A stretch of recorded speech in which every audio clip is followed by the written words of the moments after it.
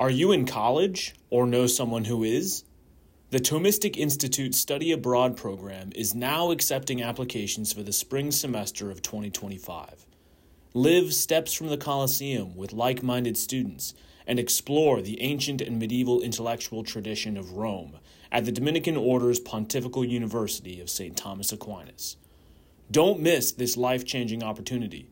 Limited spots are available. For more information, go to thomisticinstitute.org/Rome. That's thomisticinstitute.org/Rome. Welcome to the Thomistic Institute podcast. Our mission is to promote the Catholic intellectual tradition in the university, the church, and the wider public square. The lectures on this podcast are organized by university students at Thomistic Institute chapters around the world. To learn more and to attend these events, visit us at thomisticinstitute.org. And now I'd like to welcome back Professor Hochschild for his second talk this afternoon. And this one is entitled, Is There Always a Right Choice? Conscience, Prudence, and Natural Law. Well, let's give a welcome to the professor.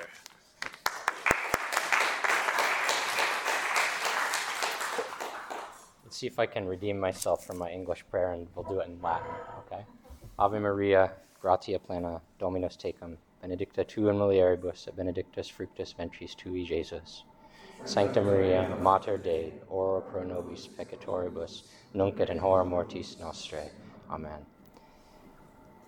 Mary, seat of wisdom, pray for us. In the name of the Father, and the Son, and the Holy Spirit. Is there always a right answer? Is that the title? Always a right choice. Is there always a right choice? That's even better. Is there always a right choice? Prudence, conscience, and natural law. Maybe not necessarily in that order. Prudence came up at the end of my first talk, and I'm going to come back to that by the end of this talk. But I'm going to first talk about conscience, and then I'm going to talk about natural law. And I'm going to try to give a just kind of crash course to introduce those concepts. By the end, I hope that I can use the notion of prudence to help answer the title question, which is there always a right choice? But first I want to frame that whole conversation by describing a little bit the encyclical that I mentioned in the last talk by John Paul II. We think it was written in 1992, so it recently celebrated its 30th anniversary. It's called Veritatis Splendor, the splendor of truth. And if I recall, not very many people had raised their hand when I asked if you had read it.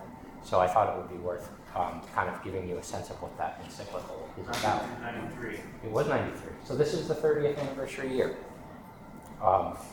It's also, I believe it's also the 25th anniversary year of Fides et Ratia. So there should be some commemoration of those two encyclicals this year, I think.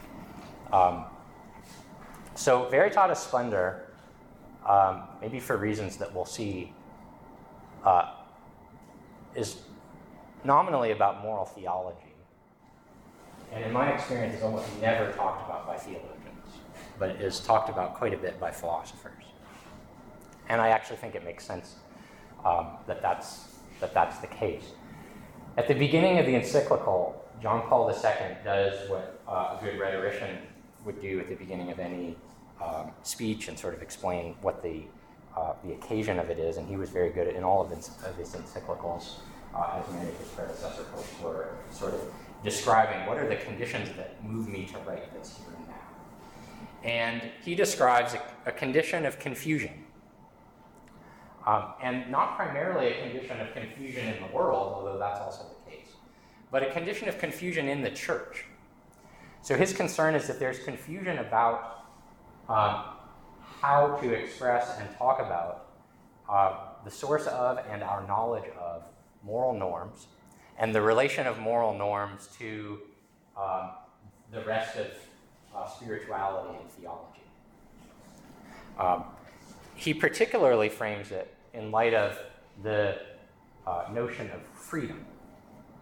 So he notices that there is a high emphasis on the value of freedom. It's sort of taken for granted that freedom is a good thing. And that this leads to a misconception about the way that human freedom relates to a more traditional concept in Catholic moral theology, and that is the idea of a moral law. Right? Because we think of laws as things that restrict our freedom. And so best case scenario, then we would seek some sort of balance, right? Where you'd have just the right amount of laws to restrict our freedom in just the right amount of ways. So you can have a little bit of freedom and a little bit of laws and sort of work out that balance. So one of the main goals of the encyclical is to reframe the way we understand the relationship between law and freedom, which requires him to recharacterize those notions so that we can better understand what is authentic freedom and what is the character of law that would relate to freedom, so that law actually fosters freedom rather than limits it. But even before getting to that reframing of freedom and law, John Paul II points out that the kind of confusion that he sees in the church about ethics is not the typical kind of confusion that may have prompted previous encyclicals on one or another particular moral issue, right? So decades earlier, there had been an encyclical on contraception, right? One particular issue, and speaking, the church's teaching on contraception. You could imagine that, maybe people were calling him to talk about capital punishment. Lots and lots of particular issues deserve to be addressed by the church. Many encyclicals that we count as included in Catholic social teaching could be said to address particular issues, say, in economic arrangements, or in the environment, or some particular area. And John Paul II was very clear at the beginning of Veritatis Splendor. He was not doing that. He wasn't going to pick a particular moral issue and clarify it. He wanted to address the conceptual framework within which people thought about moral issues. There were probably particular moral issues that he had in mind, and contraception was very likely one of them. But that was an occasion for him to address a different problem. Well, the encyclical is not about contraception or any other particular moral issue. The encyclical is about how is it that we conceptualize what it is to make moral judgments. And he thinks there's a number of reasons why modern culture has become confused about this, both kind of tangible social circumstances, but also theoretical circumstances and ideologies, and these things working together to create a kind of confusion about how it is that moral judgment works. But in particular, he thinks that even within Catholic theology, there had come to be a tendency to say that there's no such thing as an absolute moral norm. Or, to put it another way, there's no such thing as an intrinsically evil act. And actually, the Trojan horse for this idea that there's no such thing as an intrinsically evil act or an absolute moral prohibition was the traditional Catholic notion of conscience. So there were some views about the notion of conscience that said, well, the church can give a kind of general instruction about right and wrong, as kind of rules of thumb. You shouldn't murder, you shouldn't commit adultery. But when it comes to actually making a moral judgment, the individual agent has to take responsibility for exercising their conscience. And an individual conscience may, in fact, judge that on this occasion, this thing that's usually sort of as a rule of thumb wrong might be the right thing for this agent to do. John Paul II thought that was a very dangerous mistake. And it's not primarily a theological mistake, it's a philosophical mistake. And it's a philosophical mistake about how it is that we judge human actions and how it is that the Catholic notion of conscience should be characterized as a help in judging human actions. So the beginning of Veritatis Splendor is very clear up front that it believes that the church needs help to clarify its theological considerations about how we should live our lives so that we can better proclaim the splendor, the beauty of truth, but that the problem is at root a philosophical problem and needs to be addressed as such. And one of the things that John Paul II does in the rest of this encyclical is in a very creative way, in a way that it's not that he's being coy, but he's very, very kind of careful and subtle about how he does it. He draws on Aquinas, and in particular on parts of Aquinas that draw on Aristotle, to correct the errors of modern theologians. So one of the things that John Paul II is doing is drawing on Aristotle's conviction that there is an end or goal for all of human life.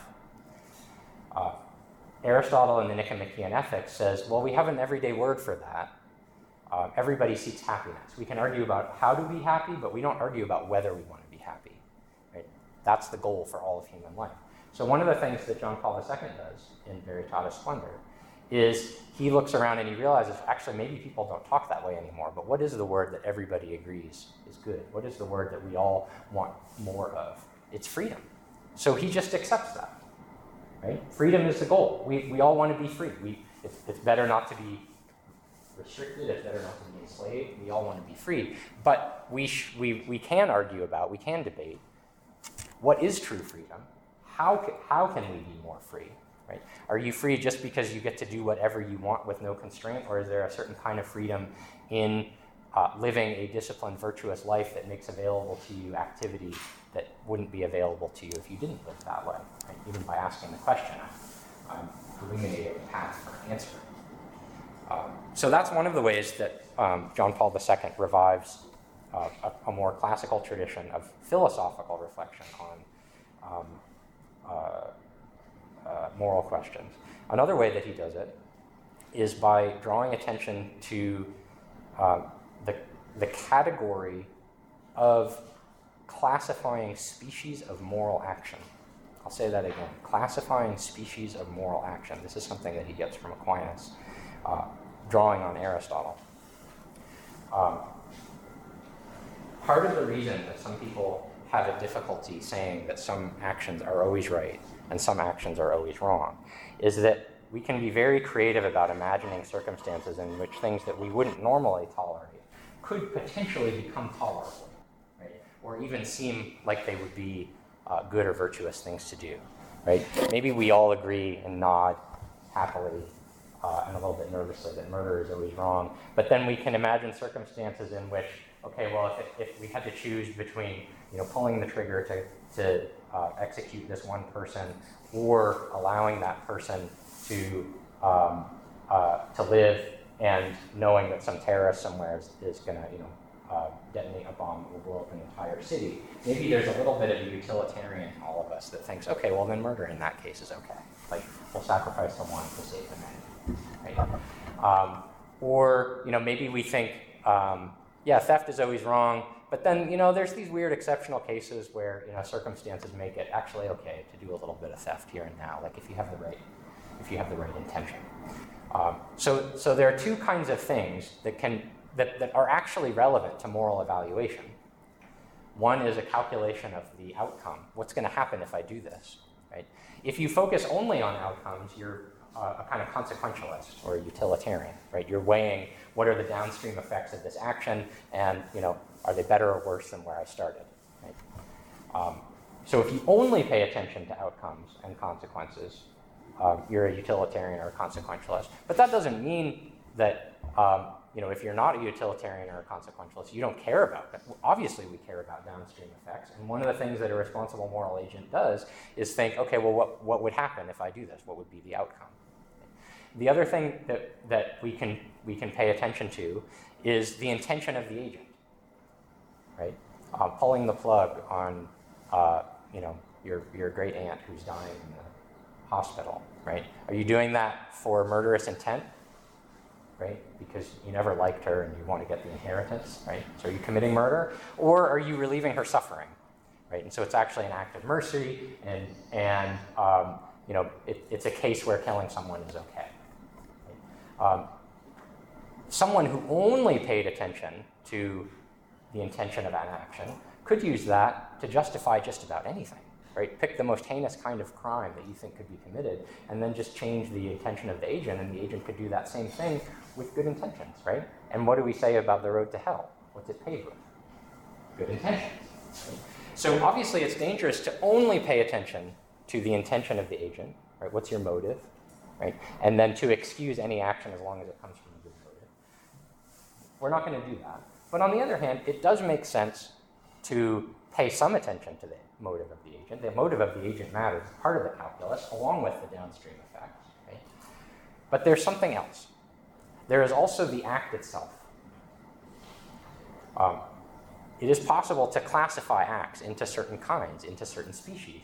And it's because they can be classified into certain kinds that we can say, for instance, that some kinds of actions are commanded, right? You should honor your parents. How you do that, right, we can argue about that, right? But you should honor your parents. You absolutely have to do that. That's a kind of action that you should do. You shouldn't commit murder, right? There might be tough cases. We can talk about some of those maybe in question and answer about whether something counts as murder or not. But if you know that something counts as murder, right, then you can know that it's always wrong. Right? And it's because we can classify kinds of actions independent of the intention of the agent and the outcome of the act downstream that we can formulate absolute moral norms. We can say this kind of thing should be done, and this kind of thing should never be done. What John Paul II was afraid of is that the church was losing its ability to say there are certain things that should always be done and there are certain things that can never be done. And that it was losing its ability to do that because it had forgotten to share the idea that there are ways of classifying actions under certain kinds of species as kinds. I mentioned that the sort of confusion originated in a misappropriation of the idea of conscience. And very briefly, it's easy to see how this confusion would be introduced in the first place. Should you always follow your conscience? It has to be a well-formed conscience before you can follow it. If it's not a well-formed conscience, do you still have a duty to follow your conscience? If you knew it was actively badly formed, then no. Yeah, but if you knew that, you wouldn't have. It wouldn't be as badly formed. Yes. I'm not saying Aquinas is always right, but if I can remember. This is a safe space. You can say. Aquinas says that you are actually bound by your conscience. You are bound by your conscience. Even if it's not well formed, because conscience Correct. is sort of the voice of the practical reason. Correct. And the practical reason is that which discerns what is good, what ought to be Right. done. So you're bound by it. I believe that's the most truest thing that you can do. These are both parts of the full answer, right? We are bound to follow our conscience. Because we're bound to follow our conscience, because it is actually an obligation that if your conscience tells you to do something, you should do it. If your conscience tells you not to do something, you should not do it. It's because that is such a grave responsibility, right? And we're humble enough to realize, hey, I've seen other people who are wrong, and maybe even I admit that I've been wrong in the past, right? We have a responsibility to form our conscience, right? So the responsibility to form our conscience comes from the fact that we have a responsibility to follow our conscience. Right? So, I mean, it sounds weird, it even sounds a little bit paradoxical, right? But someone with a malformed conscience, whose conscience tells him to do something that we all know is intrinsically wrong, would sin by not following his conscience. He would also sin by following his conscience. But that's part of the trouble you get into by having a malformed conscience, right? Now, I should qualify that a little bit further. The reason that he doesn't follow his conscience would matter, right? If the person didn't follow the conscience because this person had a little bit of humility and realized, oh, I feel like my conscience is telling me to do this, but man, I know I've really messed things up in the past, and everybody else I trust tells me I shouldn't do it, right? And I heard that the church has something to say on this matter, and I'm probably contradicting it. If that person pauses and doesn't follow, then that person is not sinning, right? But then, in a sense, that person's conscience isn't telling them, you must do this, right? If the conscience tells you to do something, you have to do it. You really do. And part of what this means is that a lot of times when people says, oh, my conscience says it's okay, they're not actually listening to their conscience. They're just listening to some vague voice that they want to hear. Conscience commands you. Conscience Conscience binds you, and you feel it as binding. And sometimes you feel it too late, right? So we talk about the prick of conscience after you've done something and you realize, oh, I shouldn't have done that. Or you fail to do something and you realize, oh, I should have done that. But conscience is binding. Even a malformed conscience binds. But because a malformed conscience binds, we have a responsibility to form our conscience so that we don't find ourselves in these awful situations where we're commanded to do things we shouldn't do. You want to follow up? Should it be part of your conscience to form your conscience? Absolutely. We should all, our consciences should be telling us, you better be. And part of that is done through, things like making an examination of conscience, going to confession, even, simply reviewing what you have to do during the day and thinking about what your obligations are and reflecting on, what commitments you have to other people in your life. Those are ways of reminding yourself to form and keep forming your conscience. It's an ongoing process, right? I was going to ask, can conscience really be after? Surely if you've got Can it be what? Can it really be after the event? Surely it's just a kind of, you've actually noticed it's maybe gone bad. Like, suppose you could have done something and not seen the result and be like, oh, I shouldn't have done that. I mean, I do think it's part of the human condition that we're not always all that well integrated, and so we can do things that we know we shouldn't. And sometimes our conscience speaks louder to us after we've messed up rather than before. Okay. If you haven't experienced that, God bless you. I think I got some knowing looks. I won't single anybody out, but I got some knowing looks describing that. So a big part of what John Paul II wants to do in Veritatis Splendor, and again, he doesn't announce, hey, I'm calling you back to Aquinas, but he starts citing Aquinas at crucial phrases, crucial places. He starts introducing Thomistic terminology at crucial places, and it's Thomistic philosophical terminology, not specifically theological, not dependent on faith or revelation. So this notion of the species of an act, the notion of natural law, which I'll get to in a minute, that these would be correctives to this sort of perverse, watered-down idea of conscience as, it's just whatever you want to do. At the end of the day, it was the theological version of morality is subjective, right? And good Father can give me some general advice, rules of thumb about what the church teaches, but at the end of the day, it's up to me, and I will determine what's right for me. And the church could never condemn me as long as I'm following my conscience. I saw a hand at the back. Yeah, Lauren. To clarify, when you say conscience is binding, is that to say that it's impossible to act against your conscience? Well, so I don't quite want to say that, but when conscience speaks, it is commanding you. And so when you go against it, you should feel a guilty conscience for going against your conscience.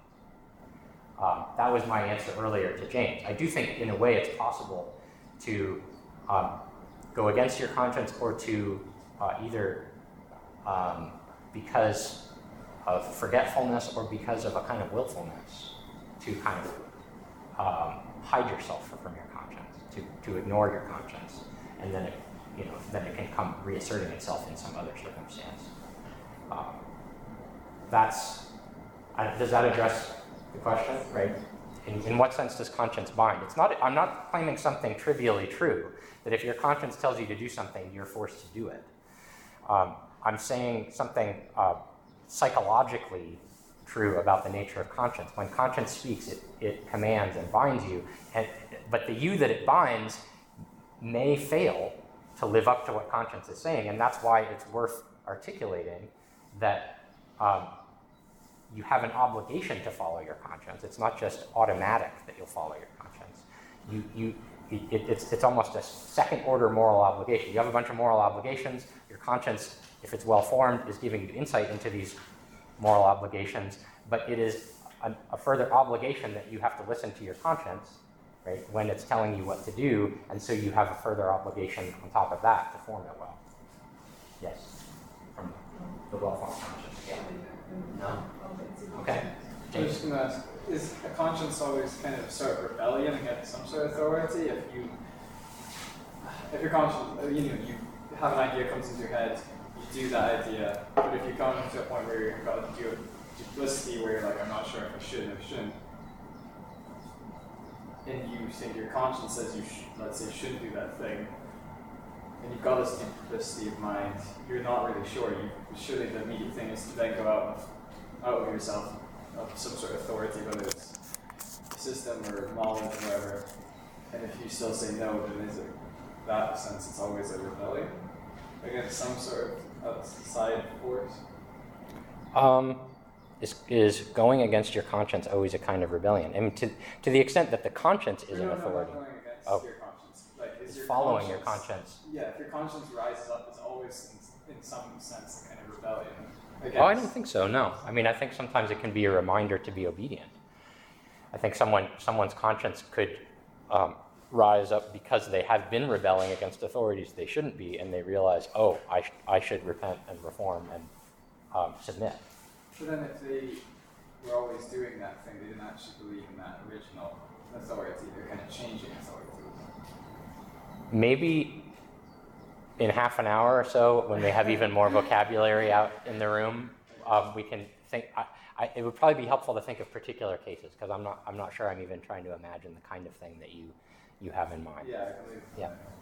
Yeah, so it seems to me that often the confusion around conscience arises when people think it's sort of some intuitive feeling, some intuition. Right. But isn't it more useful to simply identify conscience with the judgment of practical reason? Or simply say it's the practical reason that That's judges where we're that going to this end up. is good and Yes. good. Would Yes. Yeah. Without introducing the dichotomy between reason and feelings, as we said during the last Correct. lecture. Yeah. Conscience, there isn't exactly a word for conscience in Aristotle, and Aquinas does a little bit with the idea of conscience, but it's actually not really central to his moral theology. I think that's fair to say. I'm looking for nods around the head. May I speak? Yeah, go ahead. Please. Is your conscience telling you should speak up on that? Go ahead. Actually, I wouldn't disagree with you. Go ahead. I think conscience is central in Aquinas. He defines conscience as the act of applying knowledge to action, or something along those lines. No. And he identifies conscience in the intellect, and actually St. Bonaventure disagree with him. And honestly, it was a huge mistake. So St. Bonaventure would try to say that conscience is also in the effective, or effective as in effectivity. Right. Effective, yeah. As opposed to the action. Because you usually feel guilty if you don't follow it, and you feel peace, right? Peace of conscience if you do follow it. But it was a huge mistake to do that. So we have a sed contra. Aquinas does talk about conscience, and he's very clear about it, and it's important to him. I agree, and we will distinguish, right? I did not mean to say that Aquinas didn't believe in conscience or that he didn't think it was important. What I meant to say is that in his articulation of moral and ethical theory, it does not play a central explanatory role in the way that, say, ideas of virtue that he gets from Aristotle or ideas of natural law that he gets more from the Stoic and patristic tradition. Those concepts play, they do a lot more work in integrating different ideas. And then what I see Aquinas doing when he talks about conscience, which I agree, he believes in it, he talks about it, he gives a definition of it. But what he's doing when he talks about it is, in a sense, fitting it into that framework which had already been defined primarily by other terms, including the notion of the dictate of practical reason. Right? So partly what Aristotle is doing is taking a notion that didn't have a lot of agreement about precisely how it should be defined. And he is defining it in terms of Aristotelian and other classical concepts, rather than defining Aristotelian concepts in terms of conscience as if it were a notion that kind of stood on its own and did a lot of work independently. So I think we can agree, even though rhetorically we were disagreeing with each other. Go ahead. I have a question that might be a voluntary example. So what happens with a person that doesn't follow their conscience? Yeah. that makes it like stupid, or it means that it has a new type of conscience. So in the essence that they're not following the good one. I don't know if it makes sense. Yeah, they still have a conscience, but they are habituating their conscience away from rather than towards the truth.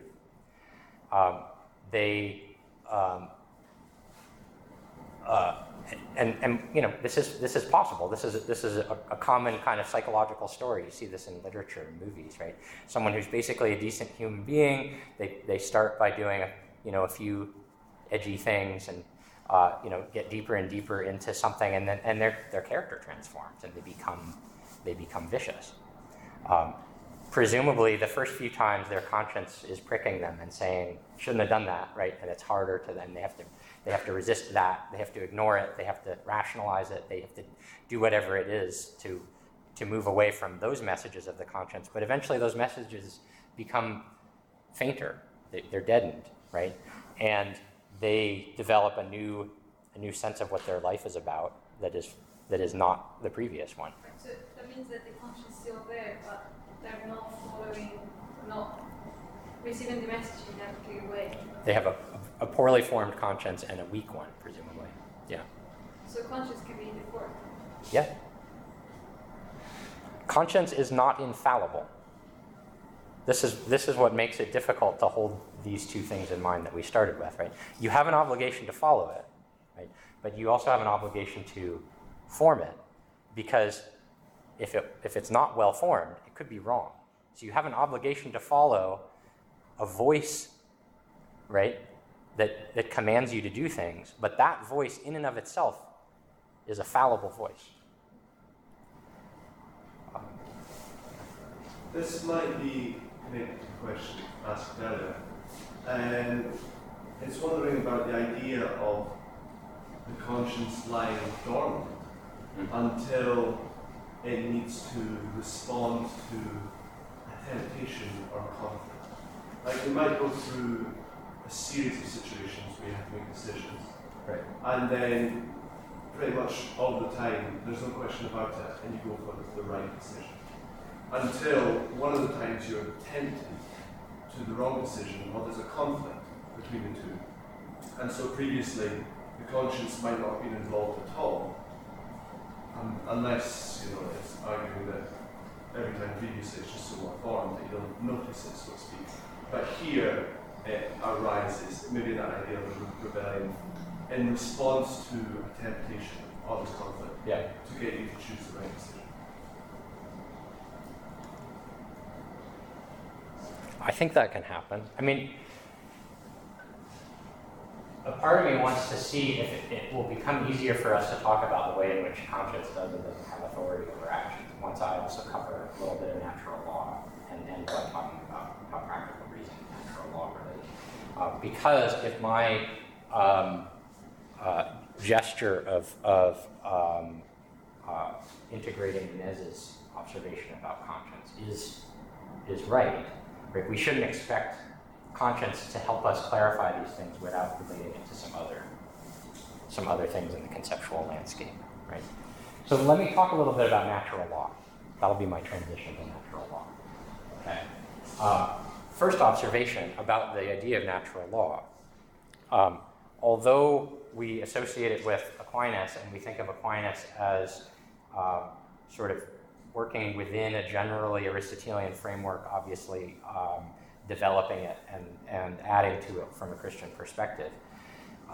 There isn't really the idea of natural law in Aristotle, or let me correct that. The phrase natural law isn't in Aristotle. The idea is there in a kind of nascent form, but in Greek it would have been very awkward to talk about natural law. In Greek, nature or physis is what happens sort of automatically out there. And law, or nomos, is the realm of convention. So in Greek, nomos and physis are like different spheres. Right? There's nature, and then there's the realm of human convention. And to talk about what's a natural convention, that doesn't sound right even in English. Right? Or what is conventional nature? I mean, maybe there's a metaphor there, but that doesn't really work. Right? The closest that Aristotle gets to the phrase natural law is in a passage in, I think it's in the Rhetoric, and he's referring to Sophocles' Antigone, in which the character Antigone defies a tyrant king Creon, who had commanded that she not bury her brother who died in war, and Antigone feels an obligation, which we might say an obligation in conscience, to bury her brother despite the law preventing her. And she explains why she wants to do that, because she thinks there is a higher law, a law from the gods that she's obligated to follow, as opposed to the law from the king, right? So there's a conventional law, a man-made law, but because this man, Creon, is vicious, it's not a good law. And there is a higher law from the gods, and because it's from the gods, it's more worth listening to. And so Antigone is willing to risk her own well-being, her own life, to obey the higher law. We might talk about that in terms of conscience. That's not part of Sophocles' play, and it's not part of Aristotle's lingo, but it is talked about in terms of a law. And Aristotle, summarizing what Antigone does in that play, is he says that she appeals to a law according to nature, right? So not quite natural law, but a law, a willed thing by some agent, the gods, that accords with the way things are or should be, nature. A nomos kata physis.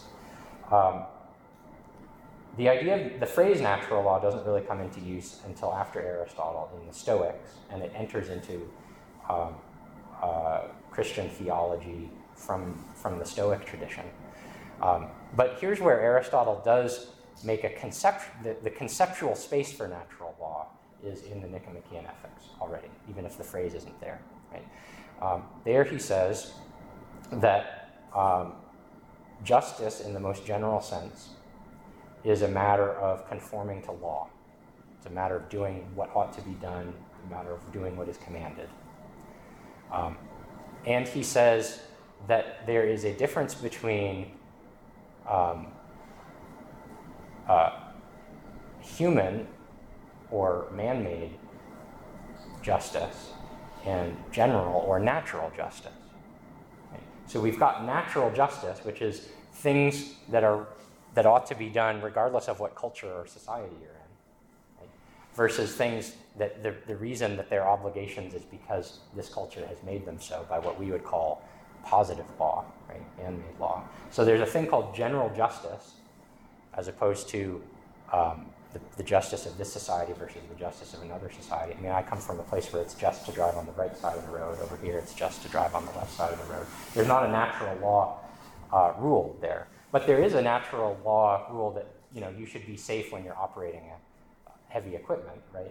And there's another natural law rule that says if you have authority over a large society, you should try to create the conditions in which people can operate, safely. And so it makes sense that some rule or other be devised, right? Either it's going to be the right side of the road or it's the left side of the road. So there might be a matter of natural justice that there be some law or other about how we drive our cars, right? But it's not a natural, it's a matter of convention here that it's the left side versus the right side, right? So Aristotle saw that. He didn't have the language for calling it a natural law yet, partly because of the quirks of etymology in Greek. It just wouldn't sound right to him. But conceptually, we can see that he had space for something like natural law, because there was natural justice, and justice in the most general or universal sense is conformity to law. And so it's as if we need at least something analogically like law for nature that covers how things go independently of what we normally call law, which is particular dictates in this community or that community. Okay? Now, Aquinas, when he develops the idea of natural law, he differentiates levels of natural law. It's most typical when we talk about natural law to think of things sort of like the Ten Commandments and say, okay, well, it's a natural law that we shouldn't commit murder, it's a natural law that we shouldn't commit adultery, it's a natural law that we should honor our parents. But Aquinas says, well, as with matters of theoretical reason, where there are first principles and then there are things that we might derive from them, in the realm of natural law, there are sort of first most universal principles, and then there are sort of secondary specifications of those principles, and then there might be even more distant from those natural law dictates that are derived from or even further or contingent specifications of those. Right? So the first principle of natural law is do good and avoid evil. Not very helpful on a day-to-day basis, but presumed by everything else that is helpful. Right? If you come to me and you have a moral dilemma and you don't know what to do, and I say, well, start here, do good and avoid evil, unless you're a really evil person, that's not a very helpful reminder. Right? It's almost a truism. It's like saying, okay, well, when we're doing science, let's make sure to affirm truth and deny falsehood. Okay, I know that. Well, but it can be useful, at least while we're articulating these ideas, to realize, okay, there's a first principle. Do good and avoid evil. That first principle can actually be articulated in different kinds of language. Like we could say that the first principle is pursue happiness, right? Seek the final goal of all human life. Again, these are true. They're crucially true. They're also kind of inescapably true, so that they don't actually necessarily help you with decision-making in a particular circumstance. So the first way that Aristotle says that the first principle of natural law gets specified is with respect to a reflection on human nature. And we got a little bit of this in the talk yesterday on human nature. Right? We are beings. And so one of the things that we want to do as beings is preserve ourselves in being. Our existence is good, and so there is a kind of, this is still very general and very basic, right? But there's a kind of natural law requirement that we seek to continue ourselves and fulfill ourselves as the kind of beings that we are. That's not specific to human beings, because presumably everything else is also under that kind of natural law. Although you can see how that alone could be enough, say, for us to have a further precept against suicide. Right? So we could say suicide is wrong because it goes against the natural law principle that we should preserve ourselves in being. Another level of analyzing human nature says, okay, we're not just beings, but we are actually living beings and sensitive beings, right? We're biological beings. We reproduce. We can only exist insofar as we're members of a species. And so there are the second of these three specifications is that we should do those things that contribute to the propagation of the species. The third relates to our distinctively human nature, and it's the richest and the most of the specifying of the other two comes from this third one, and that is, insofar as we're rational beings, we have an obligation to seek truth, and Aquinas includes here also seeking society, seeking friendship. Right? We're not just herds, we don't just travel in clusters, right? But human collective behavior is a way of engaging our knowledge, and we communicate with other people, and we try to understand them and know them and connect our, coordinate our activities between ourselves. So insofar as we're rational creatures, one of the things that we do intellectually is we seek the truth, and practically is we want to know other people and to know God. Those are still very general, right? They're a little more helpful, but on a day-to-day basis, it's not going to help you all that much make moral decisions to know that you should, seek the truth, be social, preserve yourself in being. Sometimes those are helpful to remember, right? If you're very, very introverted and antisocial, then maybe you have to work a little extra harder on how your temperament is going to fit with the command to be a member of society. But they're still very, very, very general. Right? For Aquinas, it is not possible to be ignorant of the first principle of natural law. Everybody knows you should do good and avoid evil. We don't argue over that. It's not really possible to be ignorant of the first specification of natural law principles, although people can kind of be forgetful about them or not notice how they apply, or they can be so well-formed or come from such a terribly corrupt culture that they might not realize that these are sort of basic good things for human beings to be pursuing. But when it comes to much more specific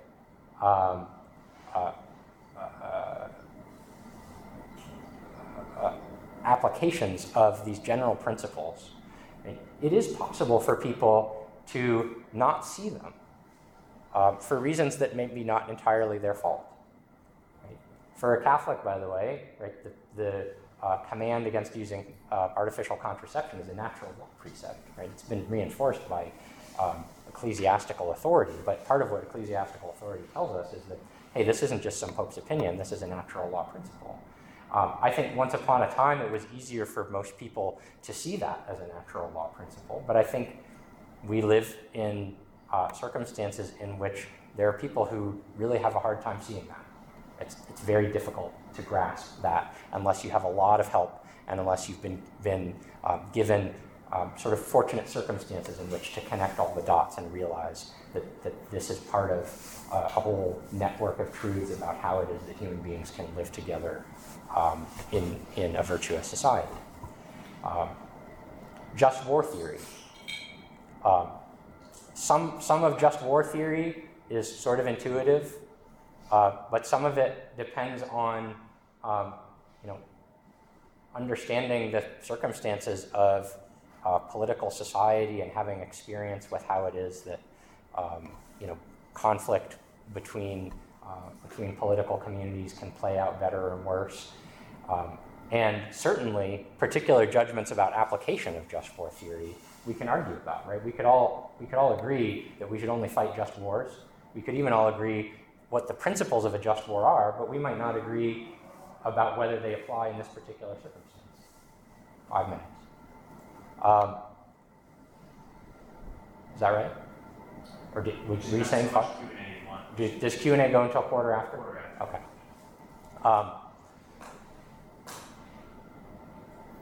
So one of the things that Aquinas does that Aristotle, wouldn't have done, but he kind of provided the space for it, was articulate a theory of natural law and connect it to the idea of practical reason. Right? The natural law is a law in the sense that it fulfills the definition of a law, which is a dictate of reason for the good of a community from someone who has care of that community, from an authority, right? And promulgated to that community. So whose reason is the natural law from? Who's the authority? I mean, the natures of us. Like the natural law articulates the natural order that is described by our natures, what we are. But who's the authority of that order? Where did that order come from? It has to be a dictate of reason. It comes from the Creator. Right? The natural law governs human behavior. We are creatures made by God. So God is an authority who has determined that there should be a certain way for these things that he made. We make up a community with him, and he has authority over that community. And here's where I would bring up our natures. Right? That's how he promulgates the natural law. Right? The natural law is promulgated to us by making us the kind of thing that we are. Right? So the law say that adultery is wrong. Right? It's not like God made rational social animals and then said, after the fact, as a kind of extrinsic stipulation, you know what? I'm going to require them to live by this weird rule about marriage. Right? No, the making of human beings as rational social animals, right, and so sexually differentiated, so male and female, and making us so that new members of the species are radically dependent on their parents for many years after they're born, right? In other words, the making of human nature is the communication to us of here are the conditions under which you will flourish, right? And it includes fidelity of spouses and obligations of spouses of parents to children and of children to their parents. I'm doing this very, very quickly because I only mean it as an example and not to try to persuade everybody or answer objections, right? But the natural law is a particular part of God's governance of all of creation. So God created the universe, and he governs it. And so Aquinas says that God has a law over all of creation, and he calls that the eternal law. And another name for the eternal law is God's providence. But God's providence is God's mind seeing and knowing everything that is and everything that it should be, right? So everything in creation is governed by God's eternal law. Human beings as rational agents participate in the eternal law in a very, very particular way. Because our nature is rational, we participate in and get to follow God's eternal law as rational beings, and that's his definition of the natural law. The natural law is the rational creature's participation in the eternal law. And John Paul II, in Veritatis Splendor, gives his own creative translation of this. He calls the natural law participated theonomy. Participated theonomy. And he calls it that to differentiate it between autonomy, where we govern ourselves, right? We are a law unto ourselves and nobody has authority over us, versus heteronomy, a law of another, the other presumably not necessarily having an interest in us, or it feels like it's imposed on us, it's extrinsic to us, right? And he wants to say, well, when we are under the law, it's not our law, we didn't invent it, it's God's law, but God doesn't impose on us something that has nothing to do with us, right? God made us to be a certain kind of being and communicated to us in our natures that we can share in a life with him by following this law. A really kind of silly example, but I think it helps to make the distinction between an extrinsic law or heteronomy and what John Paul II is calling participated theonomy, or a kind of intrinsic divine command, is think of the difference between the rules governing the pieces on a chessboard and the rules governing on which foot you should put which shoe, right? The pieces on a chessboard, if they were discovered by a Martian, they don't tell you anything about how they should move, right? They're totally independent of the rules of chess. And you could make up your own game with those very same pieces, right? The fact that the bishop can do the diagonal thing, and the king can only move once, and the knight can do its little horsey jump thing, right? Those are totally extrinsic to the pieces. The pieces are not in any way inherently related to those rules. Now, we all take those rules for granted because we learned chess, and we actually learned about the pieces in relation to those rules, right? But logically speaking, there's nothing about that box of pieces that could recreate the game of chess without someone telling you what the rules are. But shoes, it's not like the shoemaker makes one shoe and another shoe and then just says, all right, now let me decide which is the right shoe and which is the left shoe, right? And you don't have to ask the shoemaker when you buy the shoes which shoe goes on which foot. The nature of the shoe itself speaks to you. This is how I'm meant to be used. This is where I'm supposed to go, right? And there's even a kind of built-in self-correcting signal that you'd get if you got it wrong, right? Like they would feel uncomfortable. They would pinch, or they wouldn't even go on your foot the right way if you tried to do it wrong. So the natural law is like that for us. Right? God has created some laws for us, but they're not extrinsic. They're not chess piece rules, right? As if he could change them and wake up tomorrow and say, those were 10 good commandments, but they've seen their day. I'll just write another set. We'll try a different experiment. No, the 10 commandments articulate something that's already encoded in our nature as the kind of beings that we are, and they couldn't be otherwise. And it helps to have God there reminding us And it's nice to be able to go to God and ask him, what were your rules for us? But you don't have to believe in God to know that murder is wrong, that adultery is wrong, that theft is wrong, that children should honor their parents, right?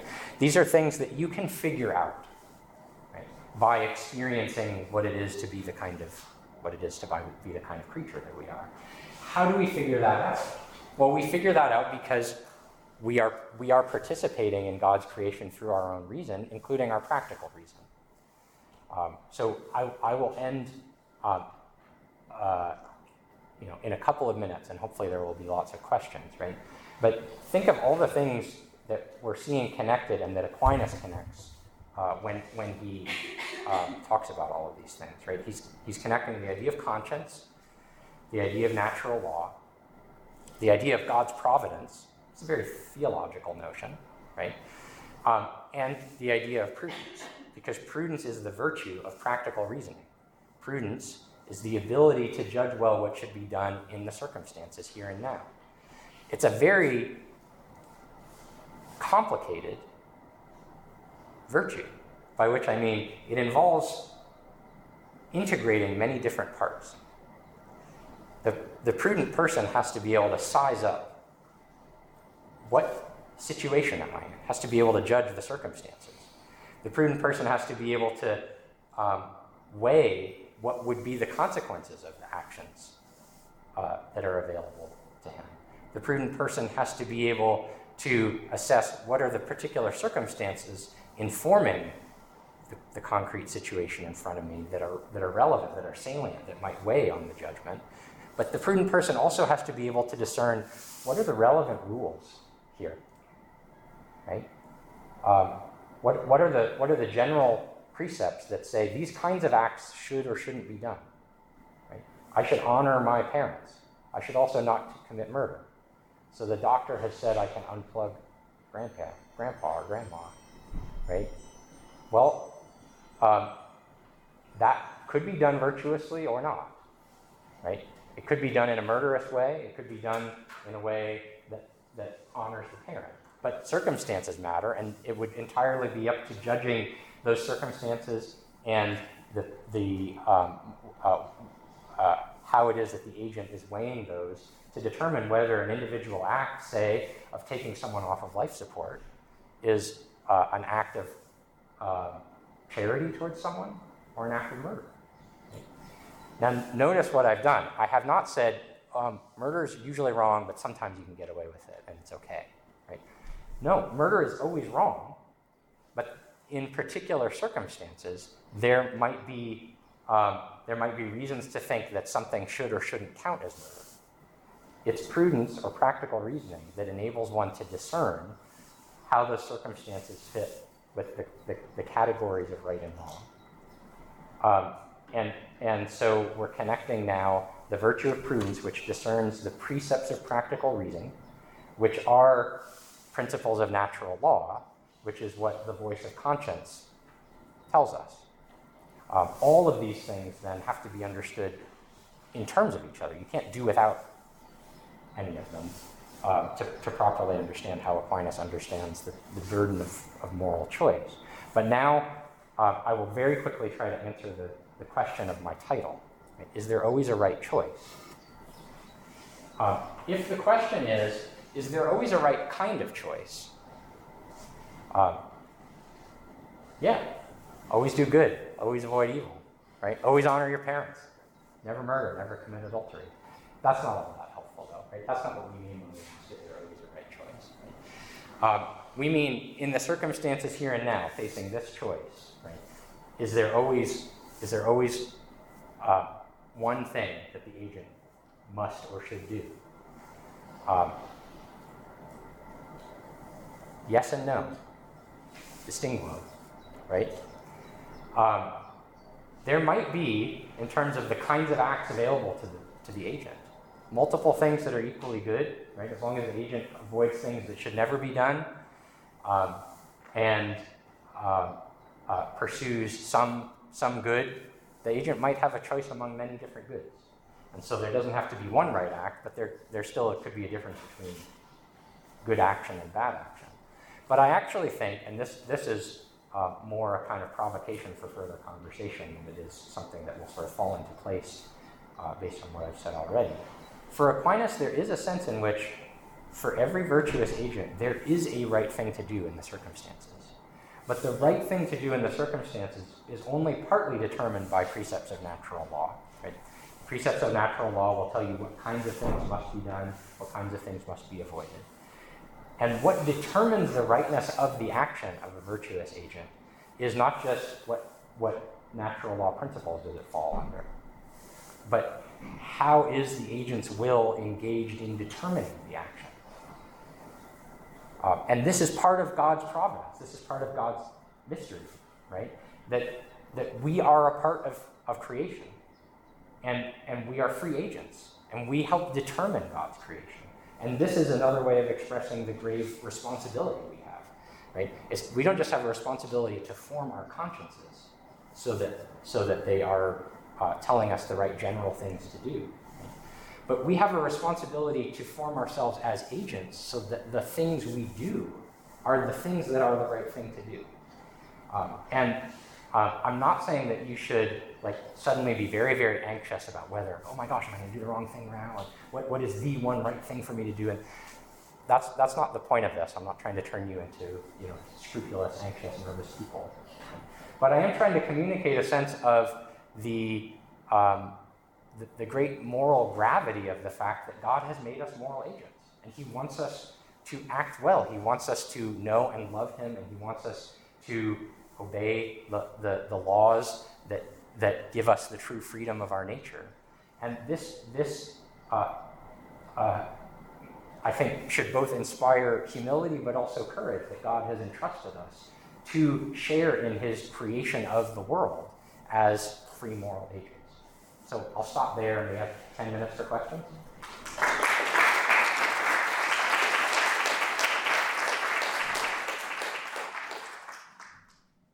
Yes.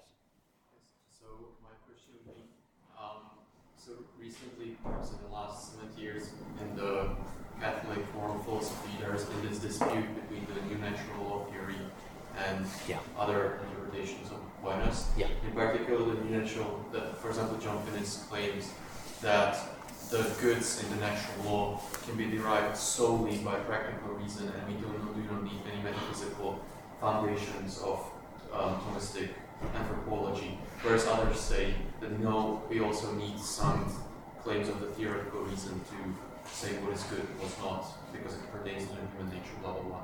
So, what is sort of your take on Finnis and new natural theory, but it properly interprets Aquinas? So the question is about the relationship between new natural law theory and the account that I'm giving. I think, first of all, I think it's significant and just that new natural law theory, as far as I know, really no longer presents itself as an interpretation of Aquinas.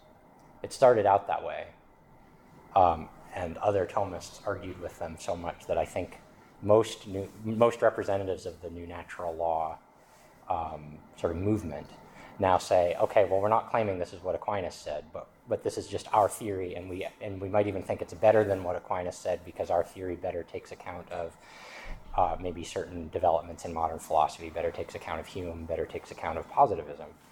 I think the new natural law theory is very clever, but I think that it unfortunately separates moral theorizing from moral psychology and metaphysics. So based on the place where I started my first talk, right, I think that you can't properly understand practical reasoning without understanding the faculty of practical reason as the faculty of a certain kind of being, and you can't understand the faculties and activities of that kind of being without having a general understanding of the nature of being and activity.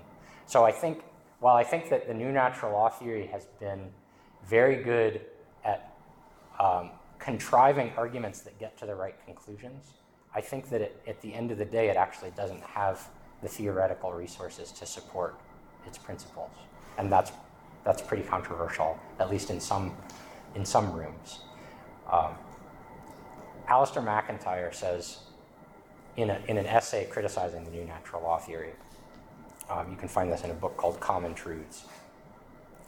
MacIntyre says that any good theory of moral reasoning has to include an account of how it is that so many people are bad at moral reasoning.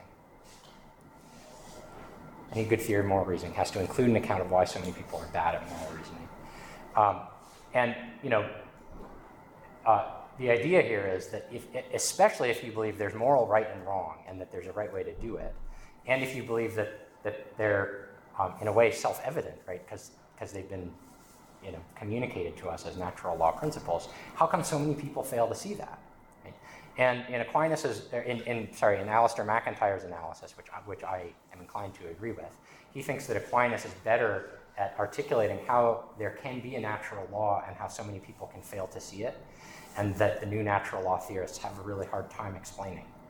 If they're right, that simply the fact of having practical reason should reveal these truths to us, then they have to claim that most people are dumb or don't have practical reason, or he doesn't, in other words, he doesn't think they have the moral psychology and behind that the metaphysics to account for how it is that if they're right about the natural law, how it is that so few people have discovered it.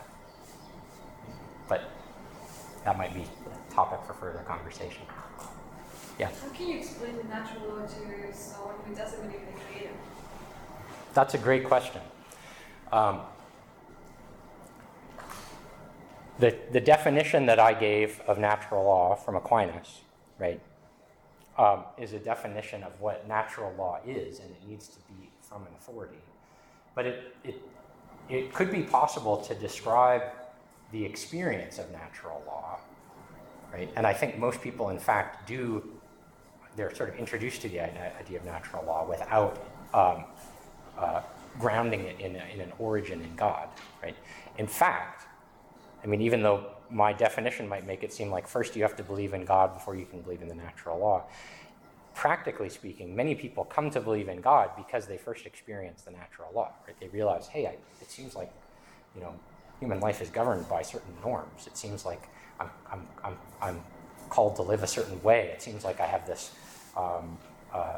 basis for judging that certain ways of life are better than others. What is the source of that? So I guess if someone doesn't believe in God, I think you can still talk about natural law. One of the best instances of this, by the way, and I consider this a modern classic treatise on natural law, is C.S. Lewis's book, The Abolition of Man. I think he uses the phrase natural law maybe once or twice in the book. It's not a common phrase in the book. But he is talking about a theory of natural law. And part of what he does is review reasons why psychologically we need to recognize that there are certain kinds of judgments and certain kinds of norms for life that seem inescapable, and that it would be dangerous and catastrophic if we ignored them. So I don't know if you know that book by C.S. Lewis, but I would take that as a kind of guide to how it is that you can begin to talk about natural law without bringing God into it directly. I do think at the end of the day, to have a complete theory of natural law, you have to trace it back to its origin. But I think you can say quite a bit about natural law without using theological language. Right, because once I was asked by a friend, I think she's Christian, but I was asking her about love and homosexuality. And I was like, the first thing that popped up to my mind was natural law, and I didn't explain it because, I mean, she seemed to be like sort of Christian, but not really Christian. So, yeah. I mean, one of the things that's hard about this is that there is not one right way to have that conversation. There might be a right way for you to have that conversation with her, and that might differ from the way that I would have that conversation with her, and the way that you would have that conversation with someone else. So, I mean, and I think this is a good general reminder, not just for this talk, but for listening to talks about how to defend certain Thomistic insights or defend certain philosophical truths. It's one thing to hear a defense that outlines and introduces certain ideas, but that doesn't mean that the presentation that you heard is the only or the best or the most rhetorically effective way to communicate to someone else in a very different circumstance. I teach seminarians, and when they start out, they often want to know, okay, well, what's the argument that I can give about why atheism is wrong? It's like, it depends on the atheist. I mean, there's so many different reasons why someone is an atheist. There's so many different ways people would articulate atheism. And I genuinely find that sometimes, students are surprised at first to realize, wait, I can't just sort of prove that they're wrong. Well, I mean, yeah, we can review Aquinas' 5 ways, but they're only persuasive if you've reached a certain level of philosophical sophistication to even follow them. And really, there are so many different sources of atheism, and you have so many different kinds of status and rhetorical opportunities with different kinds of people that part of practical reason is summing up what are the opportunities I have in this circumstance to help this person just take the next step from whatever it is that they are thinking, take the next step towards the truth. And that's a very, very difficult thing to know how to do. I do think there are lots of opportunities, though, to talk about ethical norms without having to refer to God. But it depends on the person, what kinds of conversations they'd be open to having about that. Thank you very much. Thank you.